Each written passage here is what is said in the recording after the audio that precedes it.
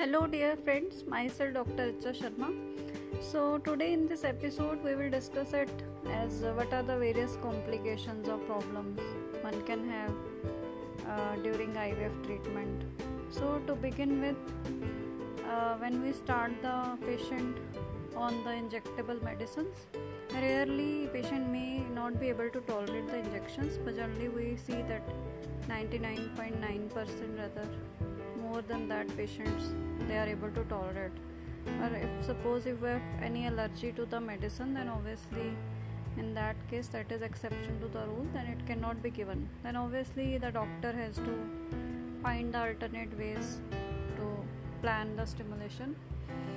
So other than that, there can be conditions that patient may have difficulty in taking the ovulation trigger, or there may be missing of timing or inappropriate injection of medicine, or sometimes the medicines they are very heat sensitive, temperature sensitive, so they need to be maintained, need to be taken care of.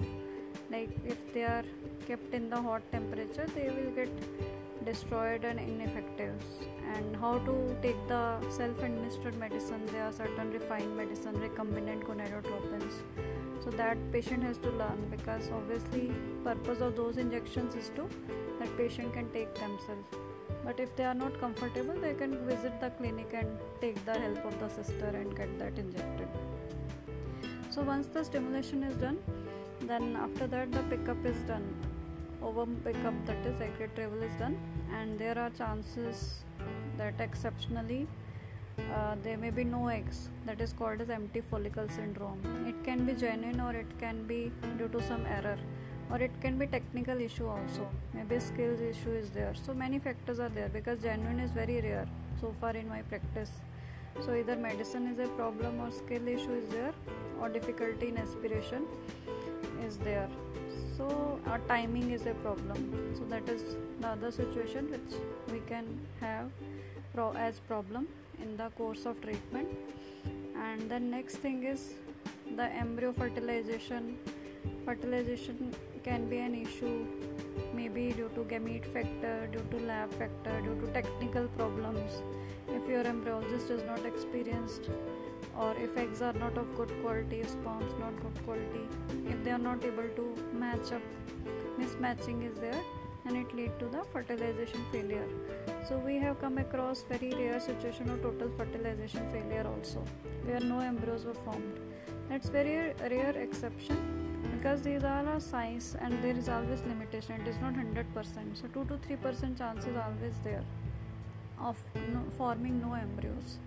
So that is other situation. Obviously then the whole cycle is wasted. Then we have to think in other means that we will cover in the separate episode.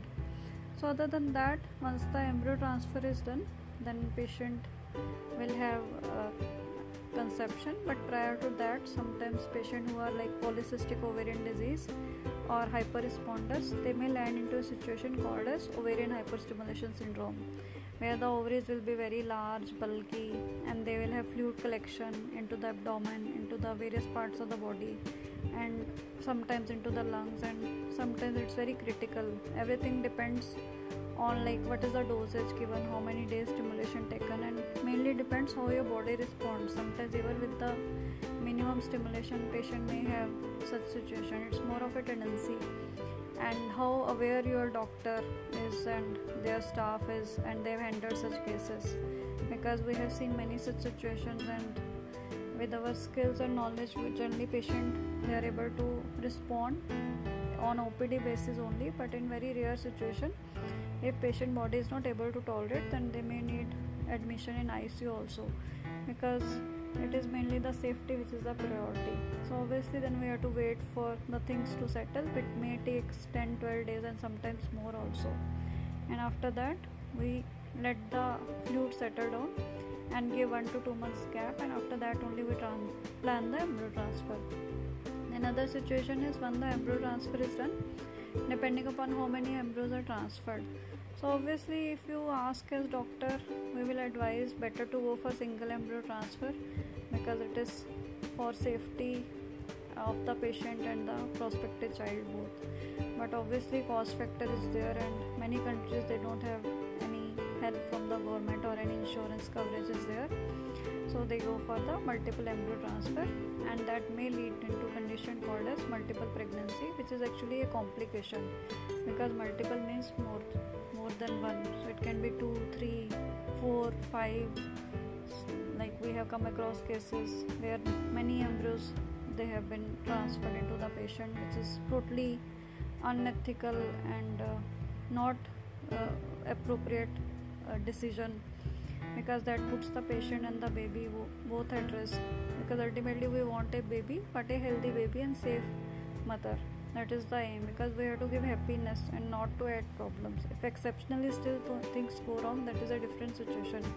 So as doctor, as patient, we should take as many as precautions as possible. So other than that is the multiple pregnancy. There is a condition where the pregnancy may go into the tube, fallopian tube, that is called as ectopic pregnancy.